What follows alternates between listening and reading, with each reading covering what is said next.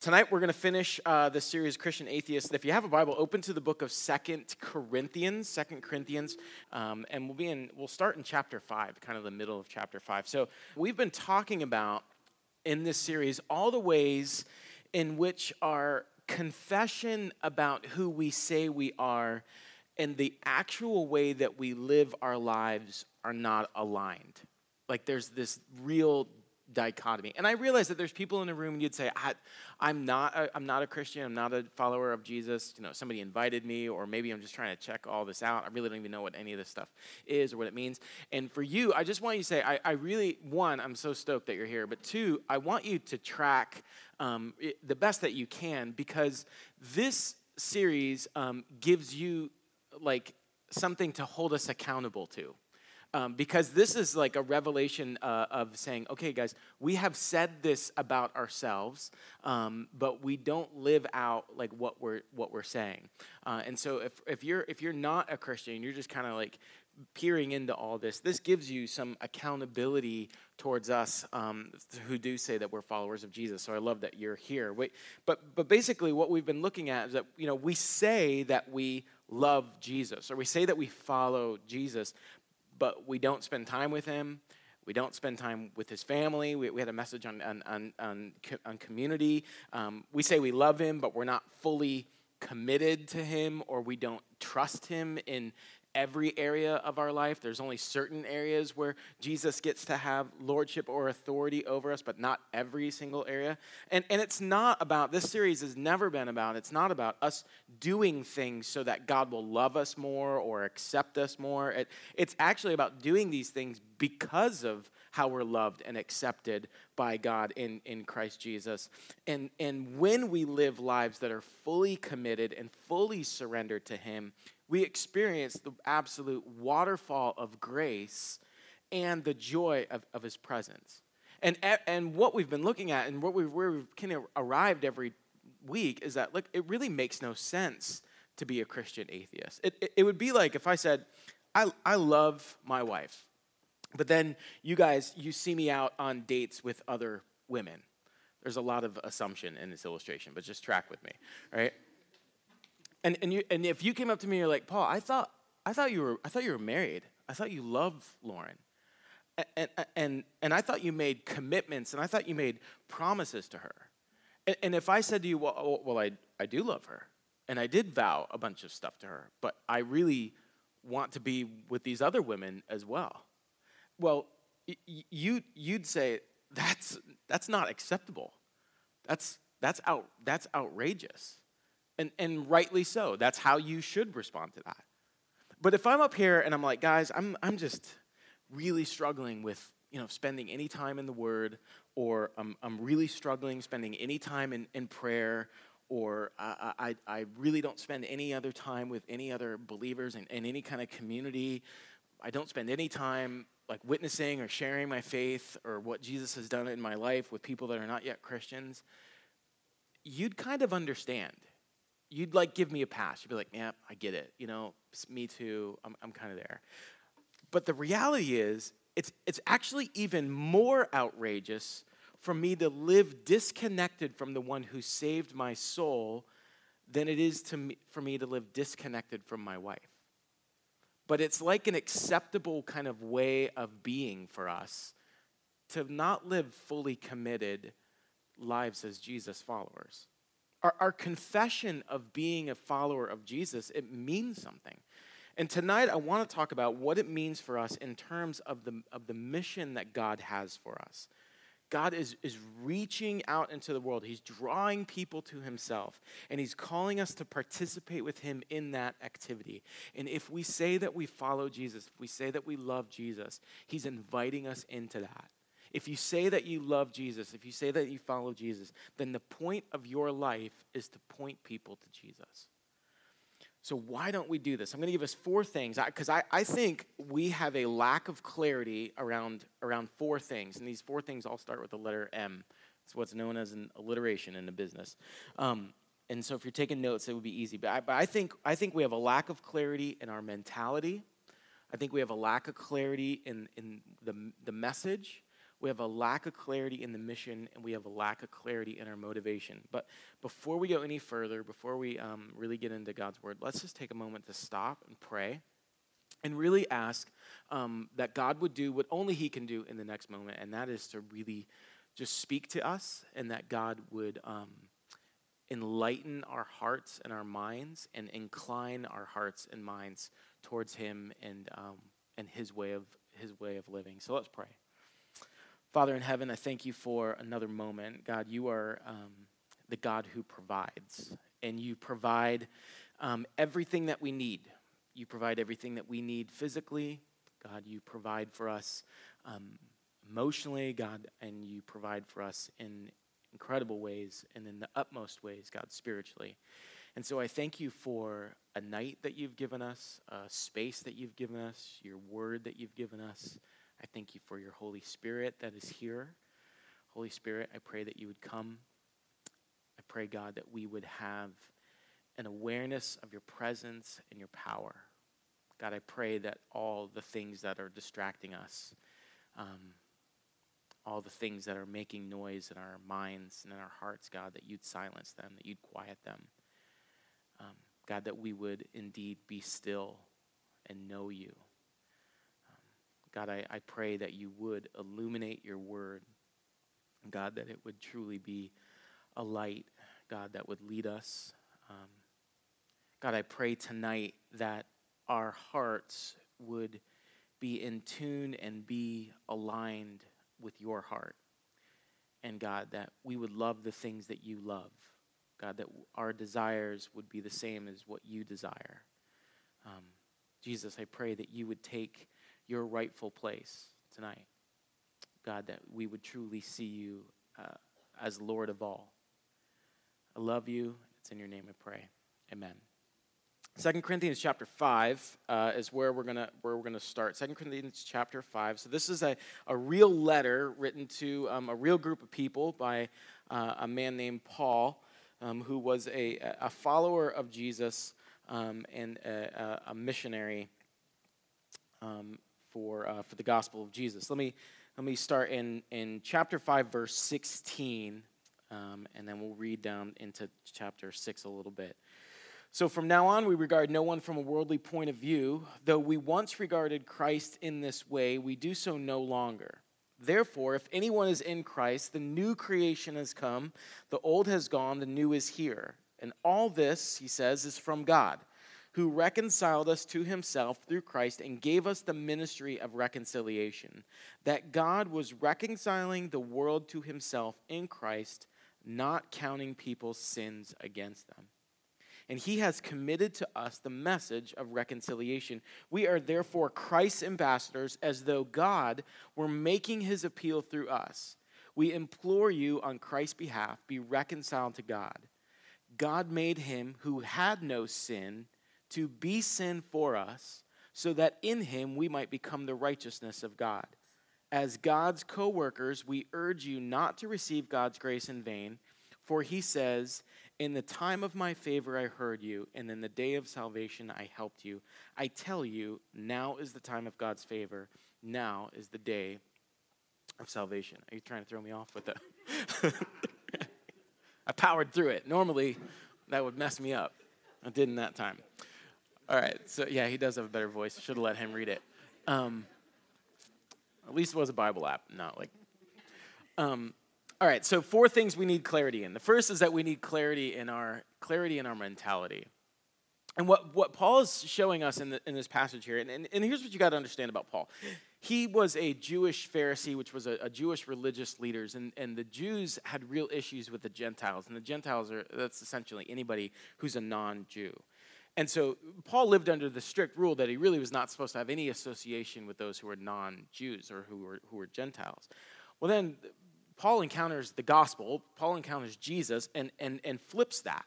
So where Paul in the past was always looking at the outside and was always kind of concerned with what the outside, and because of what was on the outside, that kept him a distance at people, the physical, Paul, his whole mentality has shifted to where now he looks at the spiritual.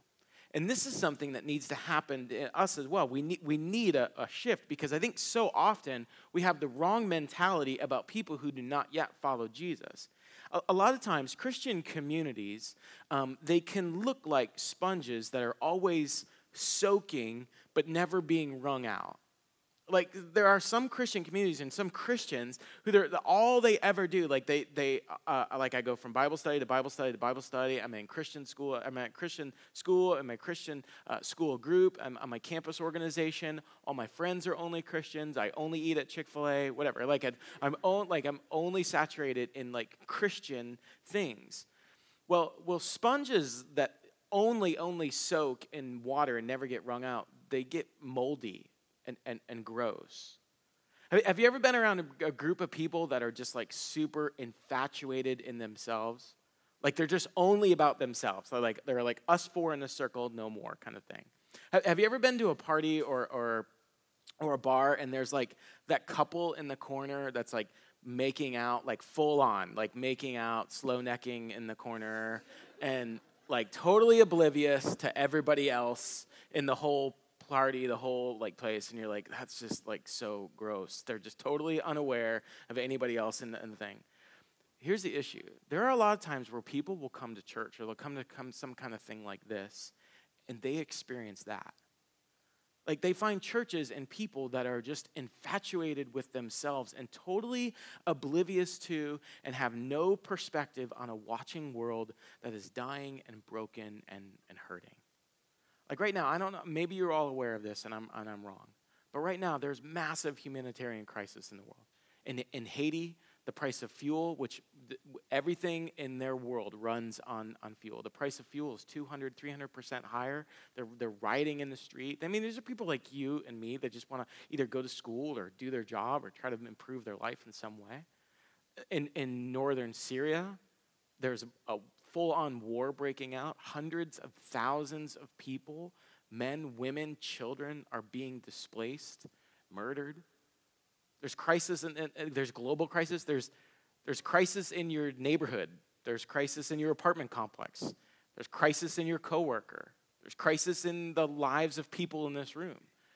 But sometimes we're just so inward focused that we are totally oblivious to what's going on. In Mark chapter 2, there's this scene where Jesus Mark says he's eating with tax collectors and sinners. And sinners is just a big bucket of all kinds of people who are doing bad stuff. And the Pharisees, the religious leaders at the time, they get really bent out of shape. And they're like, why are you with them? And what Jesus says is what Jesus always says, like, these are the people that I came here to be with. And what he's showing us is that he's able to look past people's sin to see their need.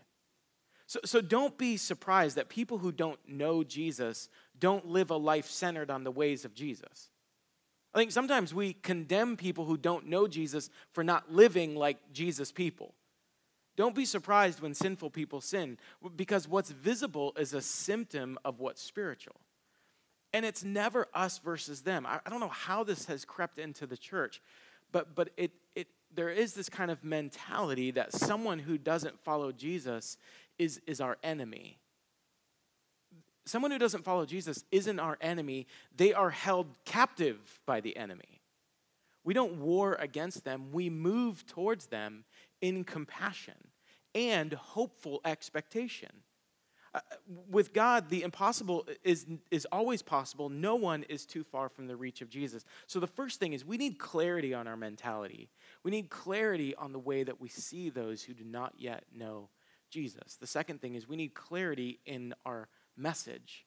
There needs to be clarity in our message. Verse 17 says, therefore, if anyone is in Christ, the new creation has come, the old has gone, the new is here. I was reading this afternoon, and this verse, I've always loved this verse, but this verse just kind of caught fire once again for me. And if there's anyone here tonight, and the whole reason that you're even at something like this is because you're just looking for a fresh start in your life, this verse, this truth is for you. Because what it's showing us is something that's beautiful. It's saying that no matter what past or present circumstances or situations or failures or messes, no matter what you've been, what you've done, what's been done to you, what's been said about you, what you say about yourself, whatever's causing guilt, whatever's causing shame, whatever's causing regret in your life, what this verse is saying, look, Jesus has already dealt with it on the cross. He's already dealt with it. He's already triumphed over it. He's already pronounced over it. It is finished. In the book of Colossians chapter 2, it's another letter that Paul writes. He says it's been taken away. It's been nailed to the cross. And what Paul's showing us here is like, look, Jesus is in the business of newness. He's in the business of newness where your story of failure becomes a story of his forgiveness. And if you have a perspective on people in your life that they'll never come to faith in Jesus, like they're too far gone, they've screwed up way too much, they're in too deep, the pit is too far down, the darkness is too dark, then you have a distorted picture of the gospel. We don't have a relationship with Jesus because you were born with some kind of spiritual inclination. It's because Jesus did a miracle in your life. He opened your heart and he breathed life and made you able to see. And if he did it for you, he can do it for anyone. The thing about God that's so amazing, he does his best work in the most impossible situations. So let me just encourage you, Christian, don't ever stop praying for or pursuing or inviting or investing in people who are far from Jesus. Don't ever stop that. Verse 18 and 19, look what Paul says. He said, all this is from God, who reconciled us to himself through Christ and gave us the ministry of reconciliation. We'll talk about that word in a second.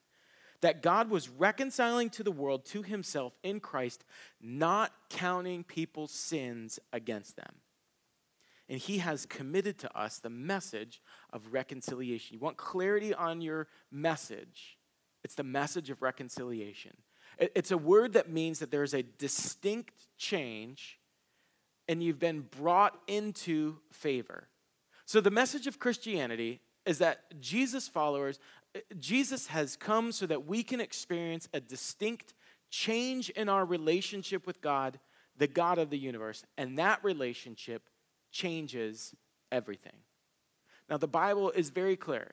It says if you don't know Jesus, then you are an enemy of God. You are opposed to God. You've rebelled against a holy God. But by grace, the unmerited, unearned, undeserved, and unobligated favor of God, through faith in Jesus, confidence in who he is, enemies become friends. This is the gospel. That children of wrath, that's what we are because of our rebellion against God, children of wrath become children of God. You're brought into favor with God. You're called beloved son, beloved daughter. And for some of you, this is a huge shift for you. Let me ask you this question. When God sees you, how do you feel like he feels about you? When God sees you, like, how do you feel like God feels about you? Do you feel like God's like really disappointed in you? Like, you have the same struggle, failure, and addiction that you've had since you were in high school, middle school. I can't believe you made the same mistake again. I can't believe you ignore me day after day. Do you think God's just like disappointed, like he has in his mind like he's going to disown you? When I've got 3 kids, when they came home from the hospital, they were like the worst roommates ever. They would wake us up all night. They'd wake my wife up all night. They pooped in their pants. They never talked to us. They just cry. They never said thank you. They cost us a ton of money. They've still yet to pay 1 nickel in rent. And I love them like crazy. And every day, I'm like so proud to be their dad. It's like my favorite thing. And I'm a knucklehead. In fact, the Bible says you who are evil. Evil dad. I don't think I'm that bad, but I am, right? Now, would you allow yourself to believe that your perfect Father in heaven sees you and loves you and likes you and wants to be with you even in the midst of your mess and all your issues, and he sees you and delights in you and he loves you. And the Bible says he actually sings over you and he takes joy in being your Father.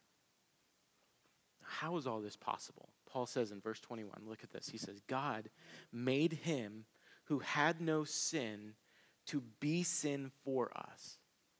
Jesus never sinned. He didn't sin. He didn't commit any sin. But he was made to be sin for us so that in him we might become the righteousness, the rightness, all the right things about God. That we might become the righteousness of God. It's this great exchange. All the ways that we fail to meet God's standard, Jesus has taken them on himself. The punishment that was rightfully ours because of our rebellion against a holy God fell to Jesus on the cross, and in turn, he gives us his perfection. It's credited to our account so that when the Father looks at us, he sees his Son, Jesus. So everything that the Father feels for Jesus, he now feels for you. All the delight, all the pleasure, the joy that he feels for Jesus, he actually now feels for you. That's the message. The message is not, hey, come to 710, join an RC, join Redemption Church, stop doing all the bad stuff that you do. The message is that Jesus Christ can make you brand new. And through him, you can be put back together with God. And it's not about you being enough for God because Jesus has already been enough for you.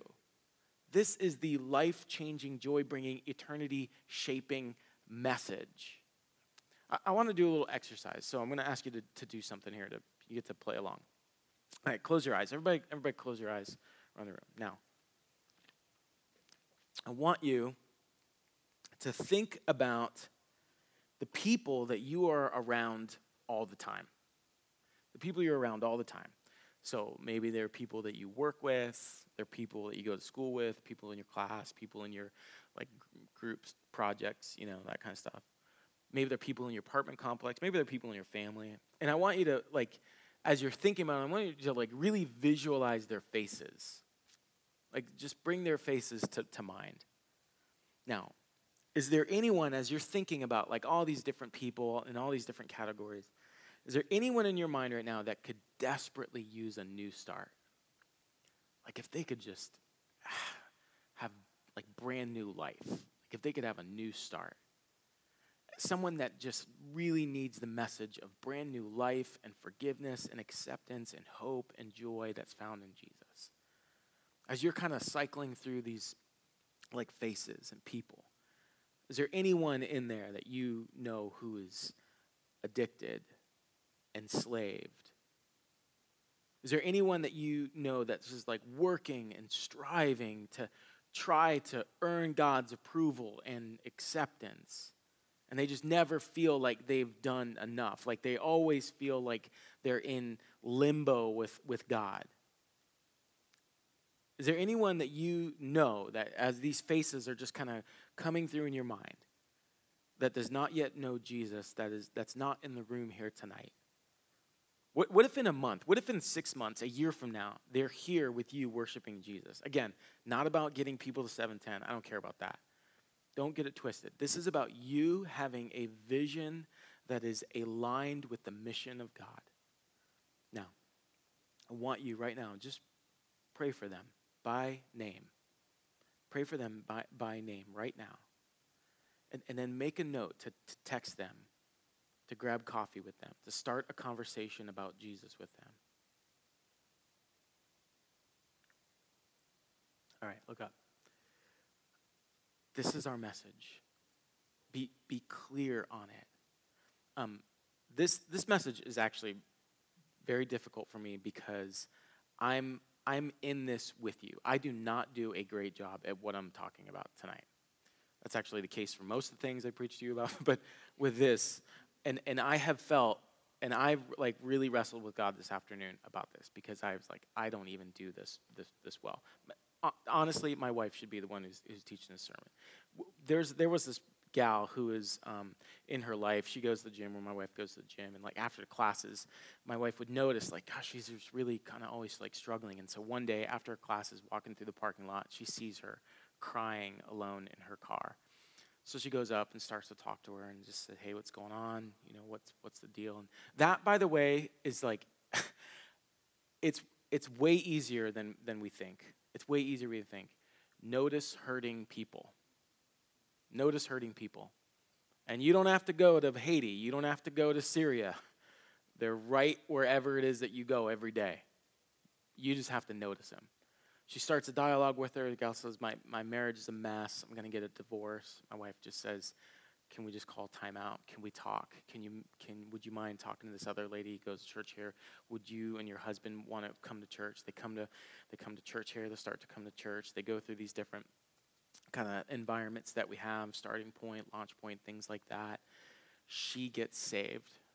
She comes to faith in Jesus. Lauren and I get to baptize her here.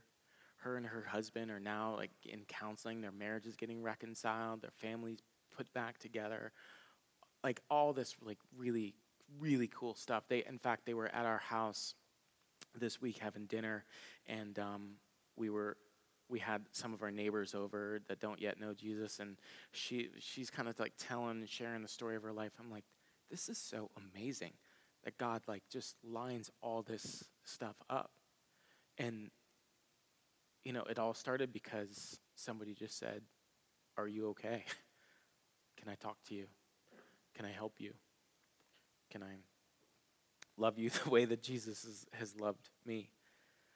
So we need a clarity in our mentality, the way that we think about people who don't yet know Jesus. We need clarity in our message that God's reconciling. He's putting things back together. He's putting us back together with each other, with ourselves, and with him. And then we need to be clear on our mission. Look at verse 20. We need to be clear on our mission. We are therefore Christ's ambassadors, as though God were making his appeal through us. We implore you on Christ's behalf, be reconciled to God. So this is, Paul's laying out for you, this is your mission. This is what you are to be all about, to be an ambassador. That's what Paul says. That's what you are. You're an ambassador. So what's that? An ambassador is a representative. It's somebody who has authority and platform, who's sent out to represent. So I have a friend, he's a Lululemon ambassador, which is ridiculous. But that's what he is. So Lululemon, like they give him a discount on clothes. I think maybe they pay him, I don't know. But and all he has to do is just put his clothes on, take a picture of himself, and it's dumb. But so we understand like what ambassadors are, right? So like Instagram's like a perfect platform for this. So, hey guys, got this great skincare line. You should use it, right? So you know what it is. It's like out there, you're promoting, you're representing these different products and organizations and all this stuff. And so what God is saying is like, look, I'm sending you into the world to represent me. I'm sending you into the world as an ambassador of me. What God is doing is God is making an appeal, Paul says. And he's making his appeal through you. I'm sending you out, he says, as a spokesperson for me. And so when you open your mouth to tell somebody about Jesus, God says, I'm speaking. You ever think about that? God says, I'm sending you out to speak people, but when you open your mouth and start to talk to people about me, I'm speaking to them. I'm working in that. Now, what with your life could you rep that is more important or significant than the message of Jesus? Some of you, like, you love the Lululemon job, and I don't blame you. I'm sure that's a great gig, right? God's saying, Lulu, what? I have something that's like awesome here. Now, you let people know all kinds of things about yourself. You do it. I mean, we all do it, right? You let people know like where you're going. You people know who you're with, right? What you like, what you eat, how many calories you burned when you work out. You let people know about everything. Is any of the stuff that you let people know about on a daily basis more important than letting people know that God is for them? That in Jesus there is no condemnation, but there's abundant and eternal life? Of all the messaging that you have with your life, of all the things that you promote with the different ways that you can promote things, is there anything that you promote that's more important than that? God, in his infinite brilliance and wisdom, wants to use ordinary you and me to do extraordinary things as we represent and talk on his behalf. It's an invitation from the God of the universe to be part of something that's bigger than yourself. It's an invitation to watch God do something supernatural and to see him rescue and save. God says, I'm inviting you into that, to be a part of that. I'm doing that in the world. You want to join me in that? You guys remember that movie Taken? Remember Taken? Yeah? A lot of big fans here, I can tell, right? So Taken, if you haven't seen it, there's a girl, she's abducted. Her dad, he has a certain set of skills. So he sets off on a journey to rescue his daughter who's being trafficked and enslaved. So the greatest moment of that movie is what, right? When Liam Neeson's rescues his daughter. Right?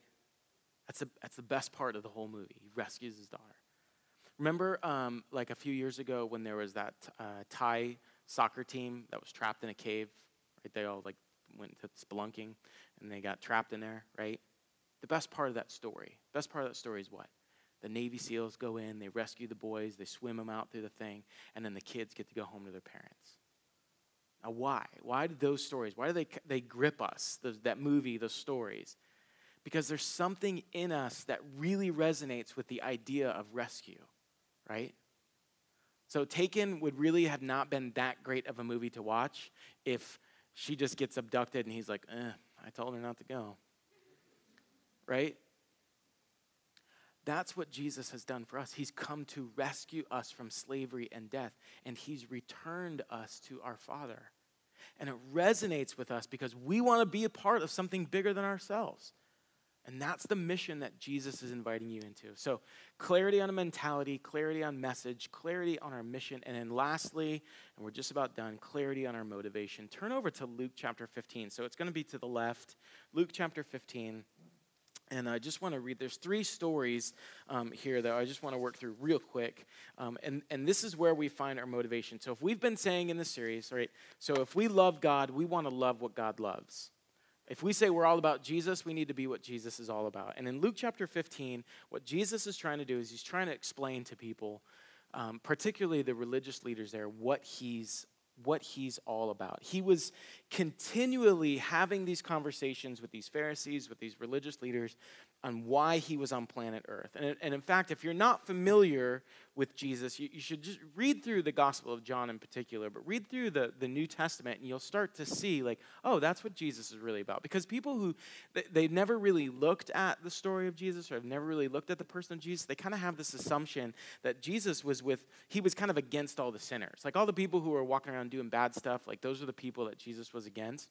But if you read the New Testament, you actually see that Jesus was against the power of the government that was oppressing people, and he was against the power of religious leaders that were also ostracizing people who were on the outside.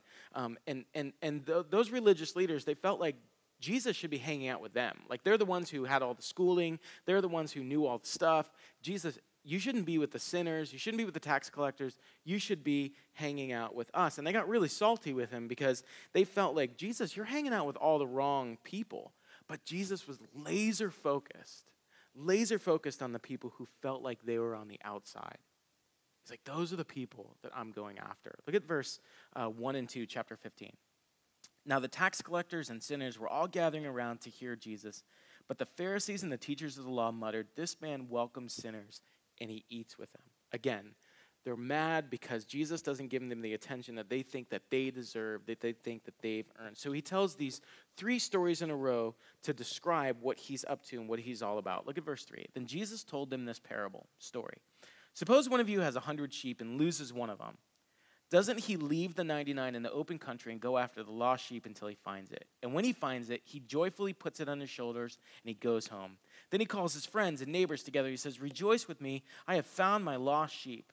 I tell you that in the same way there will be more rejoicing in heaven over one sinner who repents than over 99 righteous persons who do not need to repent."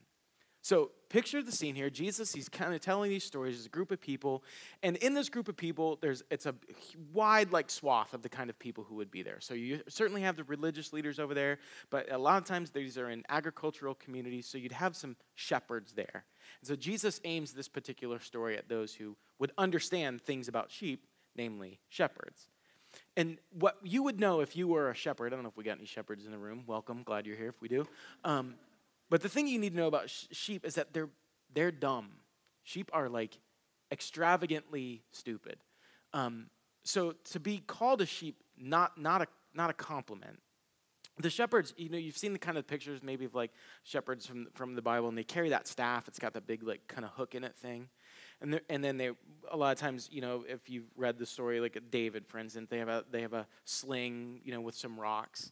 And the reason that they have that staff, and the reason that they have the sling and the rocks, the staff, the big hook in it thing, is if a sheep would try to wander or go away, they'd take that hook and they'd grab a lamb, grab a sheep by the neck and yank him, because they're so dumb. You couldn't just say "Hey sheep, come on over here." They're not like golden retrievers. You just have to you have to yank them. You got to yank these sheep all over so they don't go anywhere dangerous.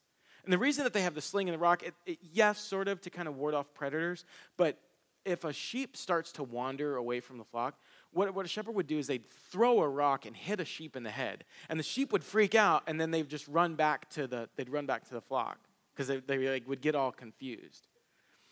And a lot of times, if a sheep would wander way far off, you'd totally get away. I mean, they had no defense mechanisms, right? So not like battle sheep. They just kind of would just wander off, right?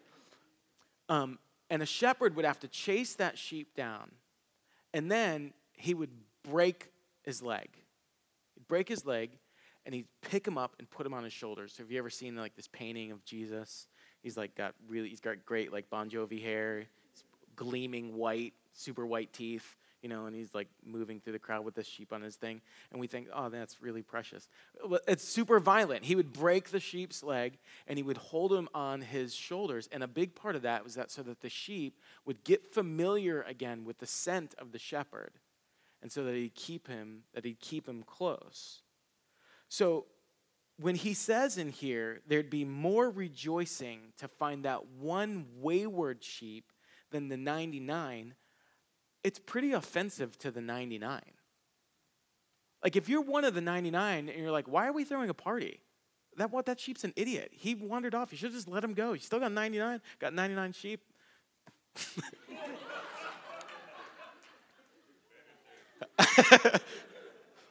A lamb ain't one? I don't know. Next story. Verse 8. It's getting late. Okay, next story. Verse 8, suppose a woman has 10 silver coins and loses one. Doesn't she light a lamp, sweep the house, and search carefully until she finds it? And when she finds it, she calls her friends and neighbors together and says, "Rejoice with me, I found my lost coin. In the same way, I tell you, there is rejoicing in the presence of the angels of God over one sinner who repents." So again, another story that really doesn't make a whole lot of sense unless you understand the context there. So he has moved from the shepherd to the single ladies, all the single ladies. So in that day, in that culture, if you were single, you'd have a necklace that would have 10 silver coins on it. And what this necklace and the 10 silver coins communicates is that this is what you get. So fellas, you get this necklace with these coins, as well as me. 10 symbolizes completion. Means I'm single, means I'm available. So you would not, if you're single and you're trying to get a man, you would not walk around with 9 coins, right? So it's some of you come here, you're not trying to show up with 9 coins on. Know what I'm saying? Right? And that's good. You should. This is a great place to find a guy. Oh, by the way, check this story out. All right, so no, this is crazy. So there was a couple who they met at the 710 retreat. started dating. They came to 710 together. They were in an RC, like did the whole thing, like served in our community. They got married, and they had a baby. And when the baby was born, the baby weighed 7 pounds, 10 ounces. I know, right? So results may vary. But anyway, this is a great place to find somebody potentially, right? So the whole idea, he's telling this story, and if you were a woman, you would have got that because you don't want to show up with nine quid. I don't know if you've ever like lost anything that's really important to you. In my house, if a TV remote ever goes missing, I just like lose my mind. So I like everybody in the whole house has to stop what they're doing. I activate all assets and say, everybody, whatever you're doing, stop. Like we're gonna find this remote right now.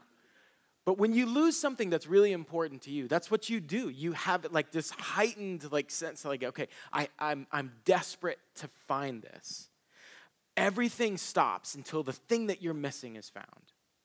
And a lot of times when we think of lost, like church people, when we think about someone who is lost, we think in terms of like good or bad. Like if they're lost, they're a bad person. If they're found, they're a good person.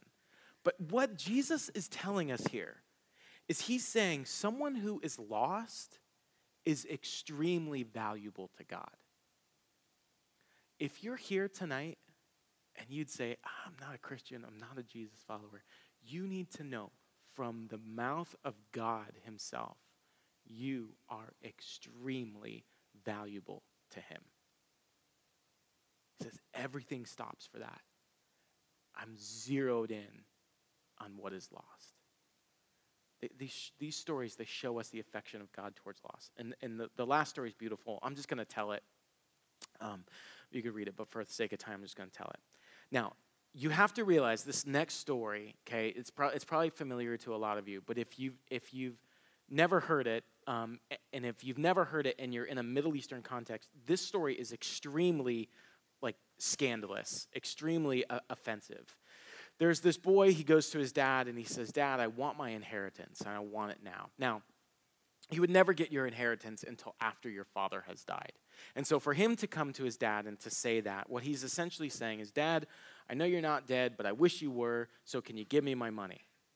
I know you're not dead, but let's just pretend, let's just act like you're dead so that I can have my money. Now, if my kids ever came to that, well, one, they know I don't have any money. But two, let's just say, like, they come to me and they're like, hey, I wish you were dead so I could have your money. They're not getting any money, right? But this father in this story, he gives to his son, even though he knows his son is going to do something stupid with it. It's not like his son is like, hey, Dad, I got this really great like deal with Bitcoin. Can I have my inheritance so I can make a bunch of money? No, he's not going to go invest it. His dad knows you're going to go and you're going to waste it. In fact, the Bible says he goes and he spends it on wild living. So this young man, he goes and he lives this life like a hip-hop video until it's all gone. And he does. He's got friends, and he's got fun, and he's got money and parties until the money wears out, and then the friends dip, and then he's all alone. And a famine hits. And that, by the way, is what always happens in your life. There's something in your life that's outside of your control that just blows your life apart. And that's what happens here. And he needs a job, so he gets a job feeding pigs. Jewish boy feeding pigs. Scandalous. Can't even believe it.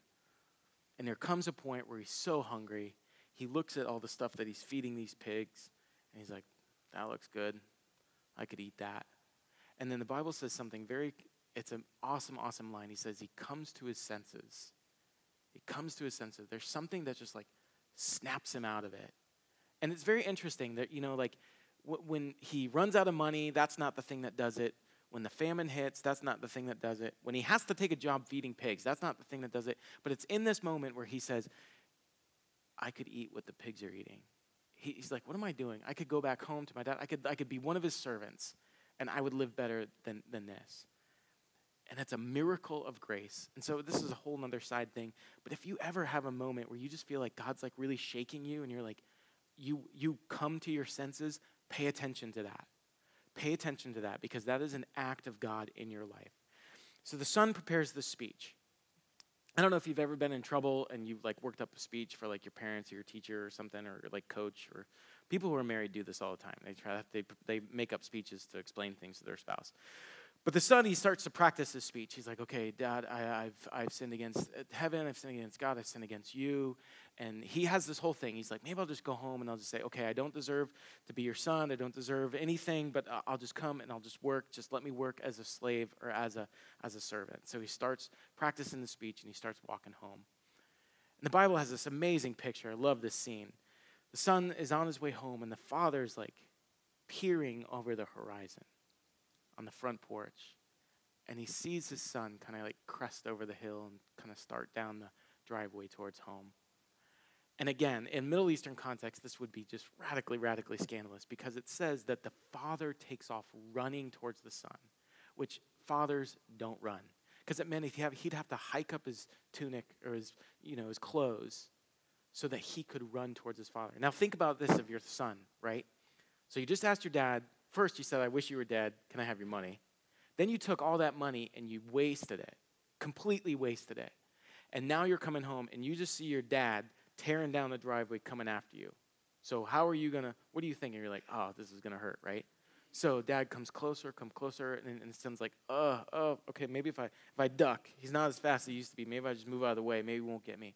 Comes out and then thinks he's going to get slugged. And then his father does what? Embraces him. He hugs him. And what I love about this is the son, he actually starts to like tell dad the speech. He starts to kind of lay the speech out, and dad stops it. He doesn't even want to listen. He doesn't want to hear it. And he stops the speech with a party. He says, put rings on his fingers, put him a robe, kill the best calf that we have. My son who was lost is home. He was dead. He's alive. Now, a lot of times, the story just kind of ends there when people are telling it. But that's not where Jesus ends the story. Because the father, he throws this huge party, but there's an older brother that's in the story. And the older brother has been faithful. He works for his dad. He does all the things that he's supposed to be doing. He hasn't insulted his father. He hasn't wasted his money. But he's also not going to the party. And so the father has to go to the older brother, and he says, hey, come on, why don't you come to the party? Also, another kind of disgraceful thing for the father to have to do is go to the older brother and invite him inside. And the older brother says, you haven't thrown a party for me and my friends. I never ran away, never wasted your money. I've done all the things that I'm supposed to do. You never gave me a robe, no rings. You haven't killed a big old fat calf for me. And the father says this in verse 32 of chapter 15. He says, but we had to celebrate and be glad because this brother of yours was dead and he's alive again. He was lost and is found. And Jesus finishes that story and he looks at all those Pharisees and he says, are you going to join the party or are you going to stand outside? Are you going to celebrate new life? When we had our kids, it would have been very odd if Lauren and I never told anybody, if we didn't take any pictures, if we just acted like nothing ever happened. So Jed's wife is about to have a baby like any minute now, right? So if he bolts out the door, that's why. Like if his wife Whitney just showed up one day with like a new baby, like strapped to her in one of those things, like a papoose. Yeah, that's what it is. I was gonna say like a bomb vest, but papoose is better. And she acted like nothing had happened, or like there was like no like announcement. You're like, gosh, that's really odd. Christians are people who were spiritually dead, born again, new life. What's better than that? God's opened a heart so that someone can respond to Jesus in a way they never have. And Jesus is asking us the same question. He's like, are you going to join the party, or are you just going to stand outside? Are you going to make your life all about you and miss out on the ministry and the power and the presence and the momentum of the Holy Spirit in the world? Last story, and we're done. If I came in here one night and I was like, guys, I really need your help. I've got 3 kids. They're somewhere on this campus, but they're lost, and I can't find them, and they don't really know their way around. And I have no way of kind of just tracking them down on my own. So I could really use your help. I mean, if we all kind of leave here and go out and try to find my kids, I think we can do it, but I need your help. You got to help me find my kids. So I, take Charles and Eli, and we run out and we go to try to find my kids that are lost and wandering around. And if we go out and one of you stands up, you're like, I read a really great book on finding lost kids. And I'll tell you what, I'll order a bunch of copies and we'll all read that book together before we go out, because we're really not equipped. We're really not equipped to be finding kids. So I think if we had a really good book study on finding lost kids, that'd be a really great step. And if another person stood up and they're like, Connor stands up and he's like, I just wrote a great song about finding lost kids. And I think if we sang this song, it would just get us ready to go find Paul's kids. So I wrote this song. It's great.